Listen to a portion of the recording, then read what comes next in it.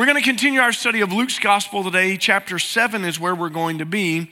And while you're turning there, I just want to remind you of a couple of things that are taking place this week. Kirk mentioned it, but we have our carpet and everything going in. Thanks for being patient with that. After Sunday school classes, life group classes led up today, we'll have some volunteers that we'll need to stack those chairs. We'll move them out again, but if you could stack the chairs in the first floor in the main building, that would certainly help us. Secondly, this week we have two of our student groups taking off. Camp 5-6 takes place, and then Student Leadership University again. And I want to pray for Camp 5-6 specifically right now, that there'll be some young people that will come to know the Savior this week. We've got Lighthouse here. Let's pray for this upcoming week for them, because all this is being done not only so that people have a good time, but we want them to know Jesus, amen? Isn't that the purpose of what we're doing? So why don't we pray right now that God would show up in a great way and the Holy Spirit would draw people to salvation, and that we'd see people saved this week at Lighthouse and we'd see people saved at Camp 5-6. Father in heaven, thank you for this opportunity, and we thank you for all the volunteers that are going to be at Lighthouse this week, ministering, all the volunteers that will be at Camp 5-6 and Student Leadership University. Father, we pray that you would move amongst our young people. We pray that you would save some of them, Lord. Father, we pray that the Holy Spirit would be uninhibited by us quenching the Spirit or the enemy's attacks, Lord, but that the Holy Spirit's power would be displayed and that you would draw people to salvation. Father, we thank you for these opportunities. We recognize them as divine moments, and we're so excited to see what's going to happen on the other side. Father, we believe that lives are going to be changed, and we'll give you the honor and glory because it's your work, and we just get to be part of it. Thank you for it. In Jesus' name, amen. In Luke's Gospel, chapter 6 ends with the Sermon on the Mount. That's kind of the ending piece of that. And it changes a little bit of direction as Luke begins to write about what's happening in Jesus' life as he's now teaching and traveling. And that's kind of where we pick up today. We're going to read a story about a man who's just identified as a centurion, and we'll start in verse 1 of chapter 7. Join with me. When he had concluded saying all this to the people who were listening, he entered Capernaum. A centurion's servant who was highly valued by him was sick and about to die. And when the centurion heard about Jesus, he sent some Jewish elders to him, requesting to come and save the life of his servant. When they reached Jesus, they pleaded with him earnestly, saying, "He's worthy for you to grant this, because he loves our nation, and he built us a synagogue." Jesus went with them, and when he was not far from the house, the centurion sent friends to tell him, "Lord, don't trouble yourself, since I'm not worthy to have you come under my roof. This is why I didn't even consider you worthy to come, but just say the word, and my servant will be healed. For I too am a man placed under authority, having soldiers under my command.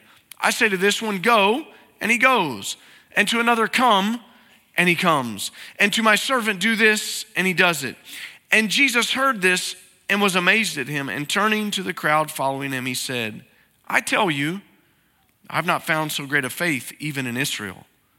When those who had been sent returned to the house, they found the servant in good health.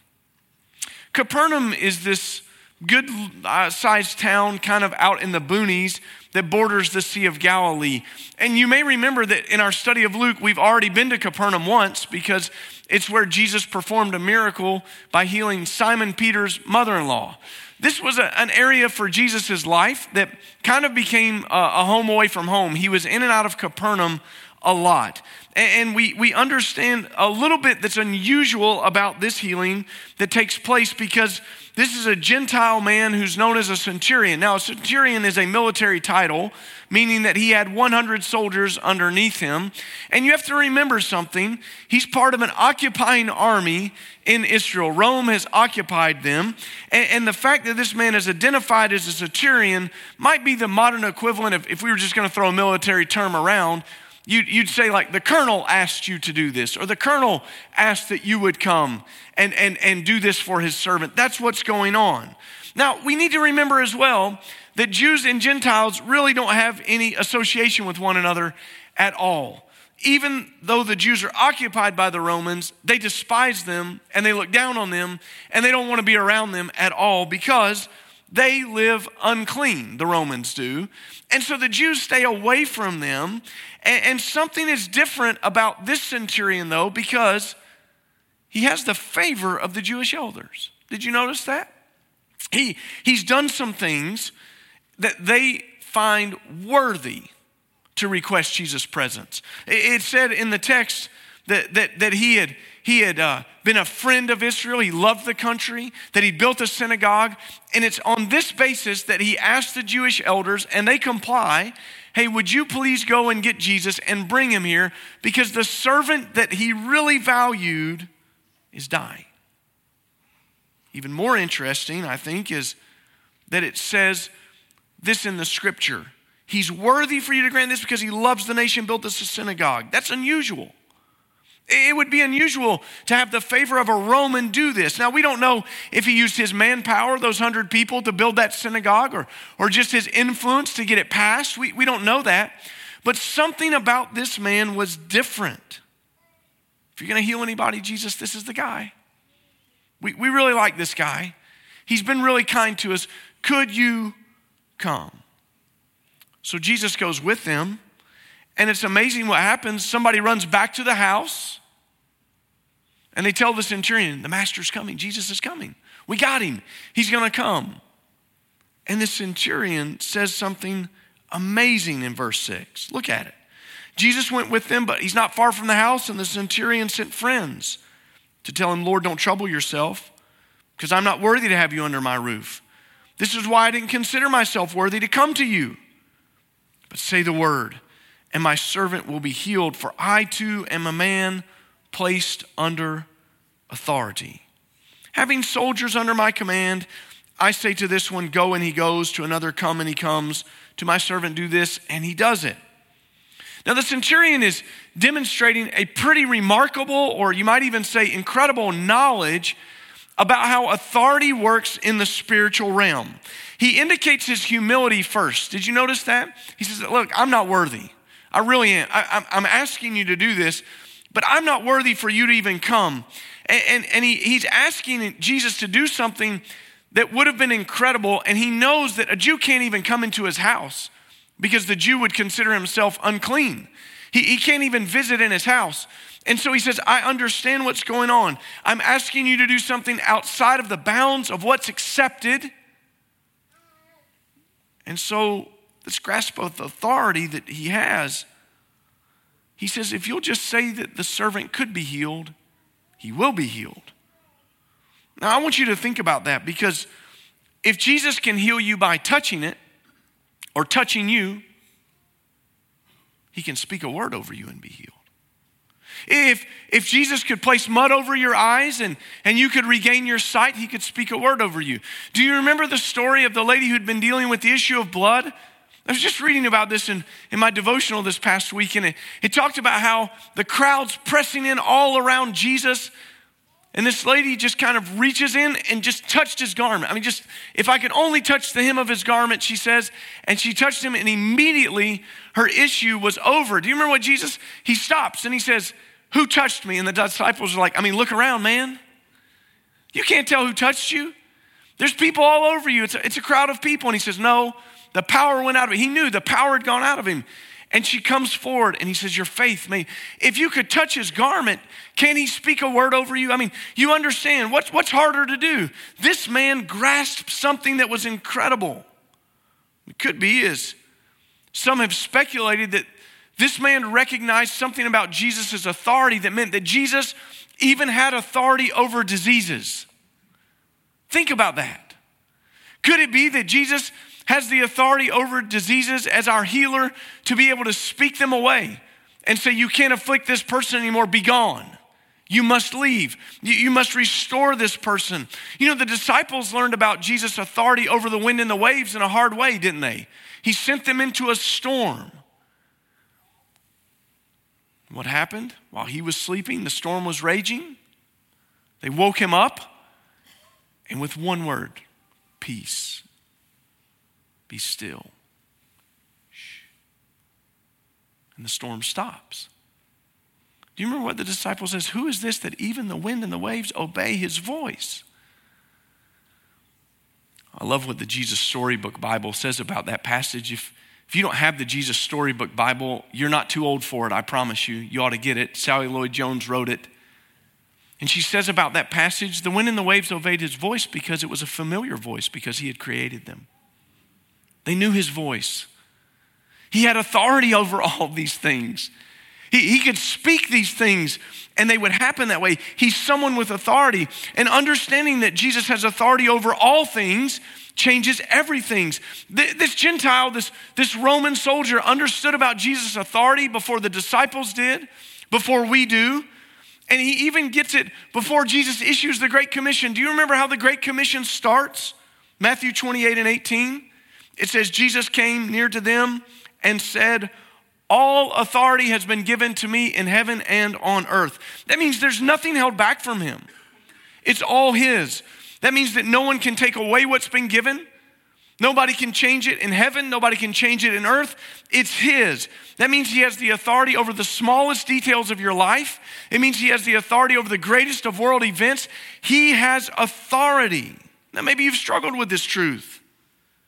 I know I have, because it's hard to imagine that something might be in my life that I don't like. Jesus has authority over that even still. Maybe it's hard for you to believe that that shut door in your life is part of God's will, but Jesus has authority over those things.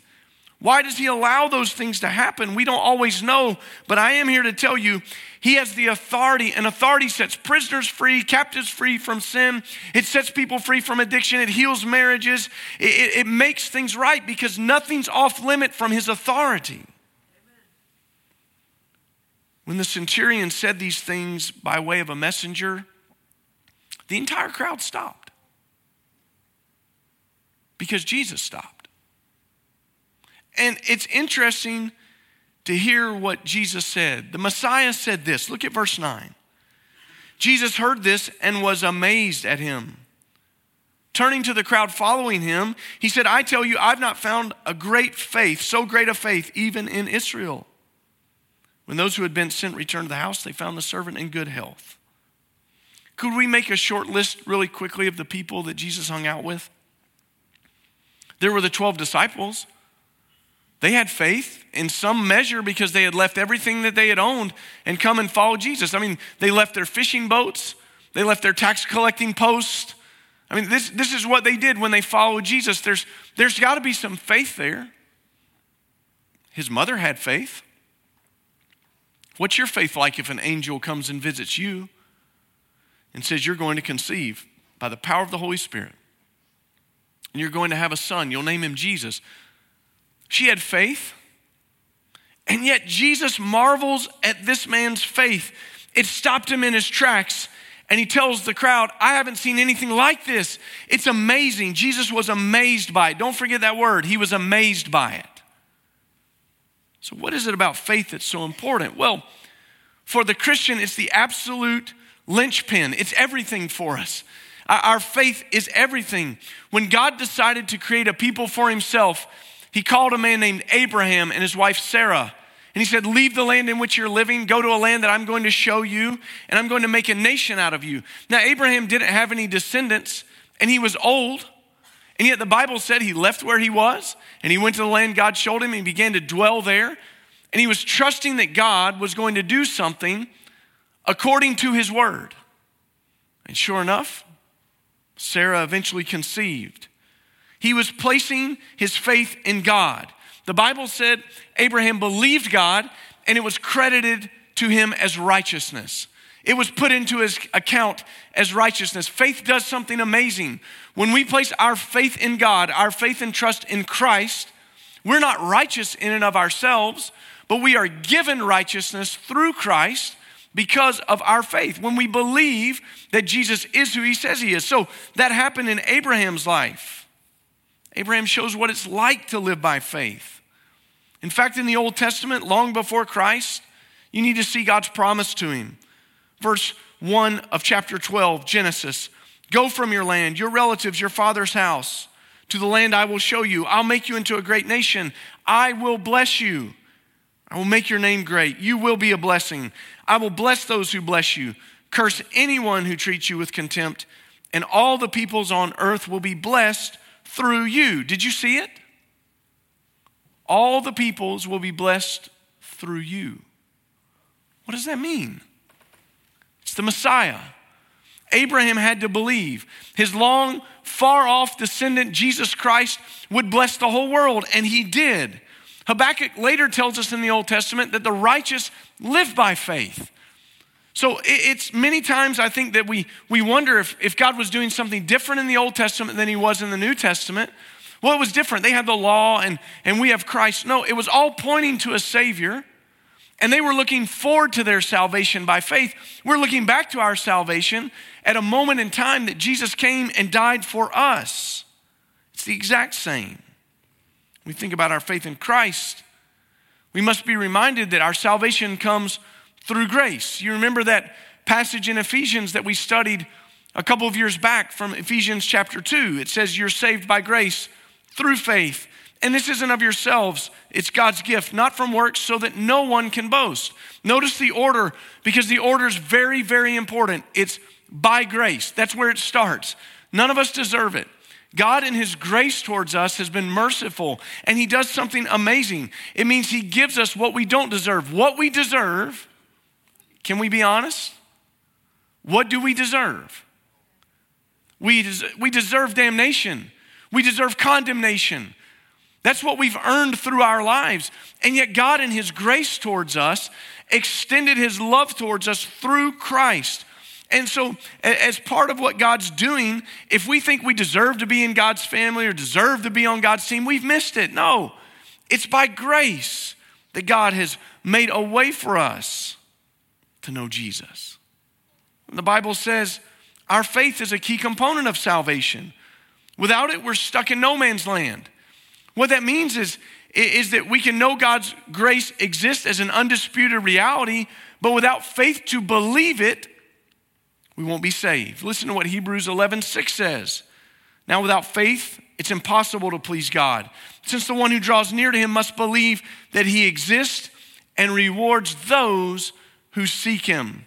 Faith is believing what God has said and acting on that belief. That's what faith is. That's the simplest definition I can give you.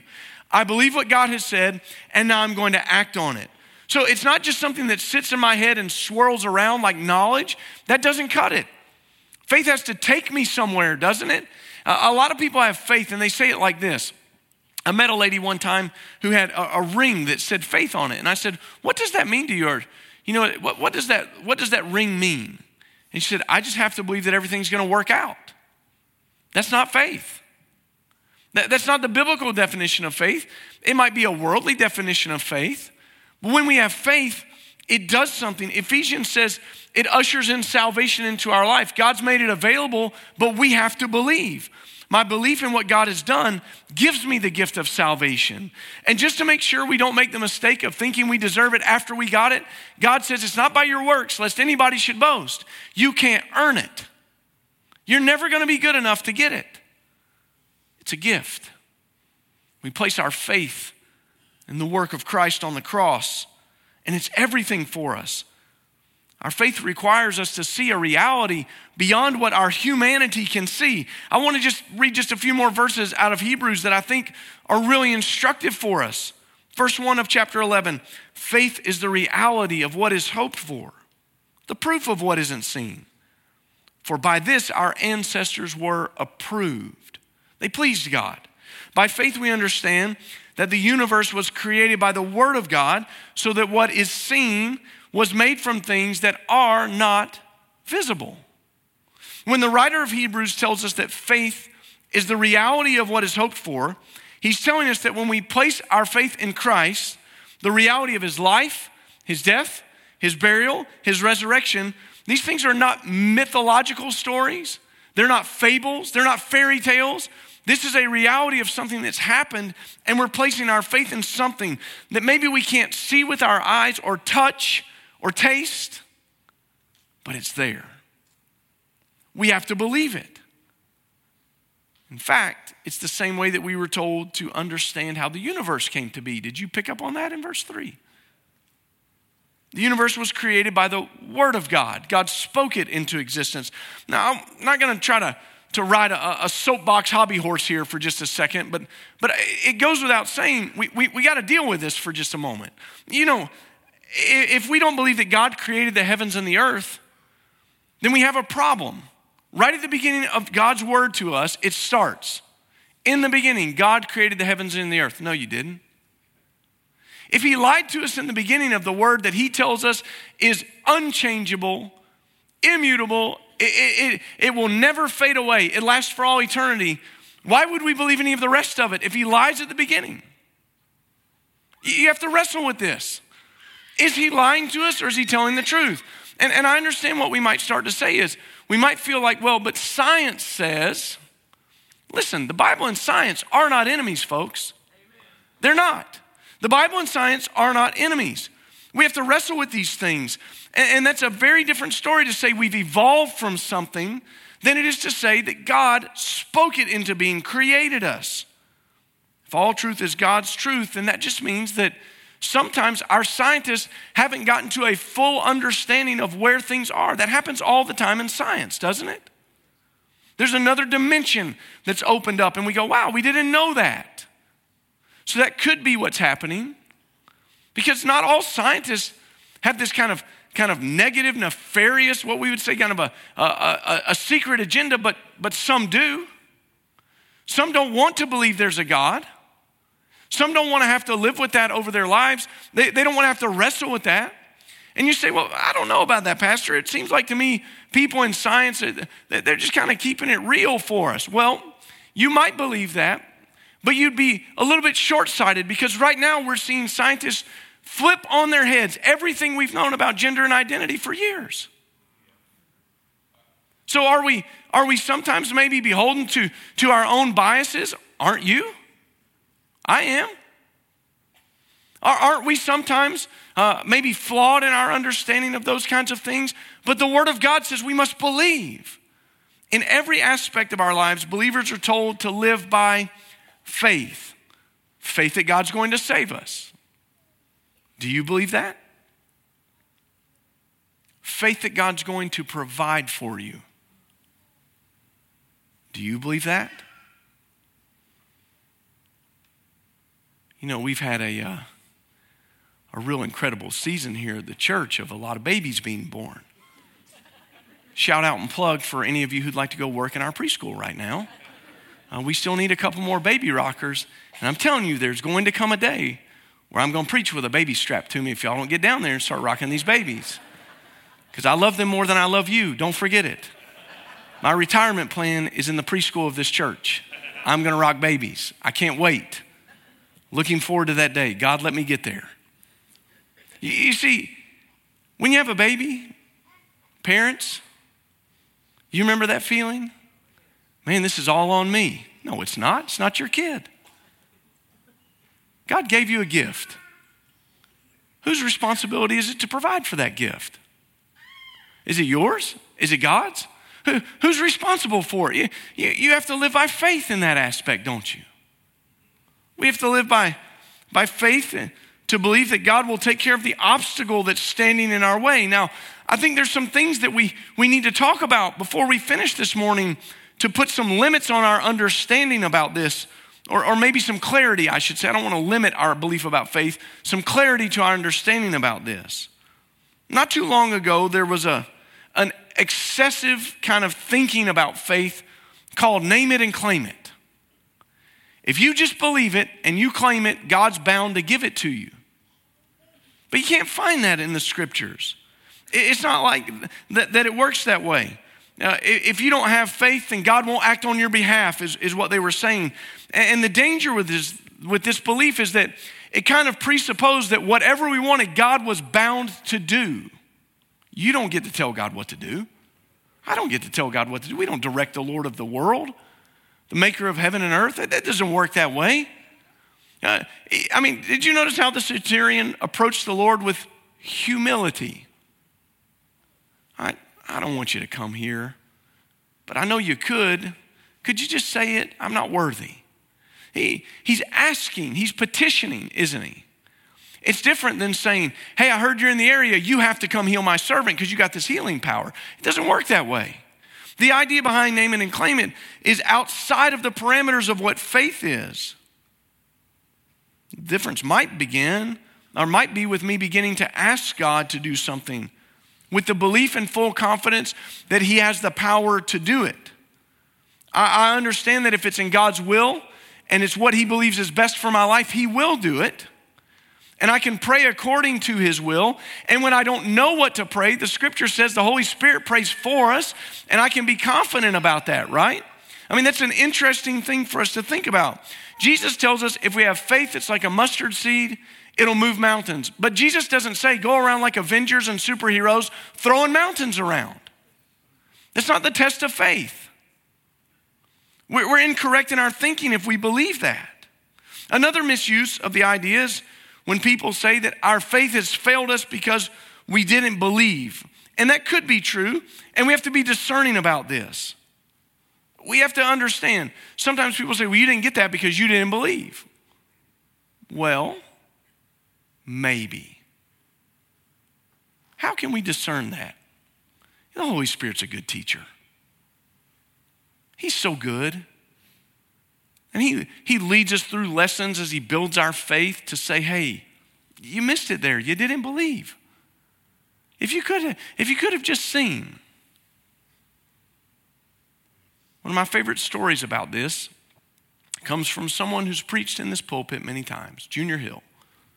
Junior's an evangelist.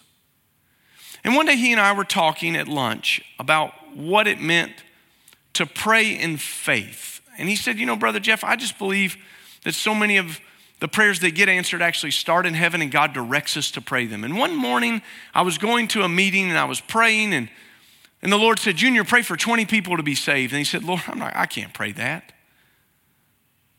That'd be prideful on my part. For 20 people to be, I just can't do it. And he said, I couldn't bring myself to do it. He said, I preached the meeting. We had a number of people saved. It was great. He said, later that afternoon, we were having lunch at a local restaurant with the pastor, and a deacon walked up and handed the pastor a slip of paper. And the pastor opened it at lunch and said to Brother Junior, well, Brother Junior, I think you'd be pleased to know there were 20 people saved today in our meeting. And Junior said, I didn't have faith. It was a lesson. God did it and was gracious in spite of my lack of faith. But God had clearly told me that morning, and I just couldn't bring myself to do it. But sometimes we pray about things and God doesn't answer them. Not long after I became a follower of the Lord Jesus Christ, my family and I experienced this. My grandmother was a godly lady, loved the Lord. And one day she went in for some just routine kind of surgery that basically ended with the words, your grandmother has 6 weeks to live. Wow. We began praying. We began asking God to do great things. My family, certainly believers. My extended family, believers. My grandmother, my grandfather. We prayed and we prayed and we prayed. And we asked God to do something incredible. And we believed that he would and that he could. And he did. Call her home. That felt like a blow. Well, wait just a second. You can heal people, Lord. I believed you could heal my grandmother. Why didn't you? He did heal her. He called her home. My grandmother was never worried about that. She was excited to meet the Savior. I remember as a child being in the home and listening to her sing that song, Majesty, worship his majesty, over and over again while she was sick. She was ready, and God was ready. Was his calling her home a lack of faith? I don't believe that it was. Again, the Holy Spirit lets you know these things. He gives you discernment in these things, but there is something to be said about a lack of faith. Do you remember the word amazing we were talking about earlier? Jesus was amazed. Do you know there was one other time the Bible says Jesus was amazed? And it had to do with faith too. I'd like to read it for you. Mark chapter 6, verse 4. Jesus said to them, a prophet is not without honor except in his hometown, among his relatives, and in his household. He was not able to do a miracle there except he laid hands on a few sick people and healed them. And he was amazed at their unbelief. On the one hand, he's amazed at a centurion, a Gentile, who couldn't possibly know everything he needed to know. He's outside of God's chosen people, and yet he's amazed by his faith. And then he goes to his hometown. He's hanging out with his people. He's ready to be back. It said he marveled. He was amazed that he couldn't do anything. I wonder what Jesus might say about us today. If he got to walk in the door and hang out with us, he's here. The presence of the Holy Spirit is with us. But if Jesus were just to sit up here and say, Pastor, you sit down, I think I got it. And he began to do like he would do so often, that he would take the scroll and open it and begin to read it and begin to teach them in their synagogues and around the temple. You get the picture. I wonder what type of amazement he would have. Do you think he'd look at you? Do you think he'd look at you or you up there in the balcony? Do you think he would look at you and say, y'all are amazing. Your faith. This is crazy that you guys believe me at my word, you live it out, you understand things by faith that God has given to you. You really believe in what cannot be seen. You have a firm grasp on it. Or do you think he would look at us and go, y'all are amazing, that you don't believe anything. You don't believe in my power. You don't believe in my ability to do great things in your life. He was ready to do great things in his hometown, but nobody believed that he could do it. They just saw him as the carpenter's son. The Bible says he wasn't able to do anything.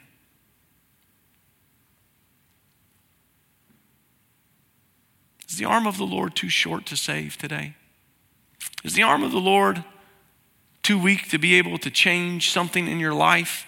Is the hand of God lost its power? No. But so many times what happens is it's limited by our unbelief. You ever notice how Christians talk? I tell you, there's no hope for him. Really? My son, my daughter, my marriage, it's hopeless. Really? There's no hope for America. There's no hope for the nation. We're on a jetliner headed straight to hell and nothing can stop it. Really? Is that what we believe?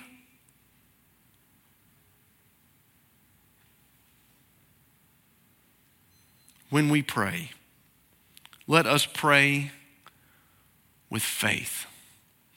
Let us pray believing that God can do all things, because all things are possible. Nothing will be impossible with God. Let's believe that he can change and move what we thought was immovable. Let's believe that he can make a way where there is no way. Let's believe that he will act according to his will for our best interest, and pray with power in those moments and believe. And perhaps this morning, your faith needs to be exercised to trust Christ as Savior and Lord for the first time. Can I ask you this question before we close? Has there ever been a time in your life where you realized you were a sinner separated from God, under his judgment, with no hope except for Jesus? He's the only hope you need. And the Bible says if you'll confess your sin and confess Jesus as Lord and believe that God raised him from the dead, you will be saved. Place your faith in Jesus. By God's grace, he came and lived a life that only he could live. It was perfect, no sin. So that he could go to the cross and die in your place and die in my place and take the sin of the world, put it on his shoulders and pay for those sins so the wrath of God would be satisfied. He's done it already. Do you believe it? If you do today, place your faith and trust in him. Let's pray. Father, I pray for us this morning that you might be amazed in a good way at our faith. Father, that you might be amazed today that someone would find faith here at Judson Baptist and give their life to you. We pray for them to know you, to walk with you, to give their life to you. And Father, we pray for us as believers that as we trust you and live out your word, you would do great things. God, we believe you can do it. And I pray that our faith would rise up. Lord, there's someone here today who's facing something that none of us know about, but you do, and they do. Father, give them the faith to believe they can overcome. Give them faith to pray, to serve, to work. God, somebody here needs a breakthrough. May they have faith to believe you can do it. Putting all of their faith and trust in you, Lord, for you are our hope. In Jesus' name we pray. Amen.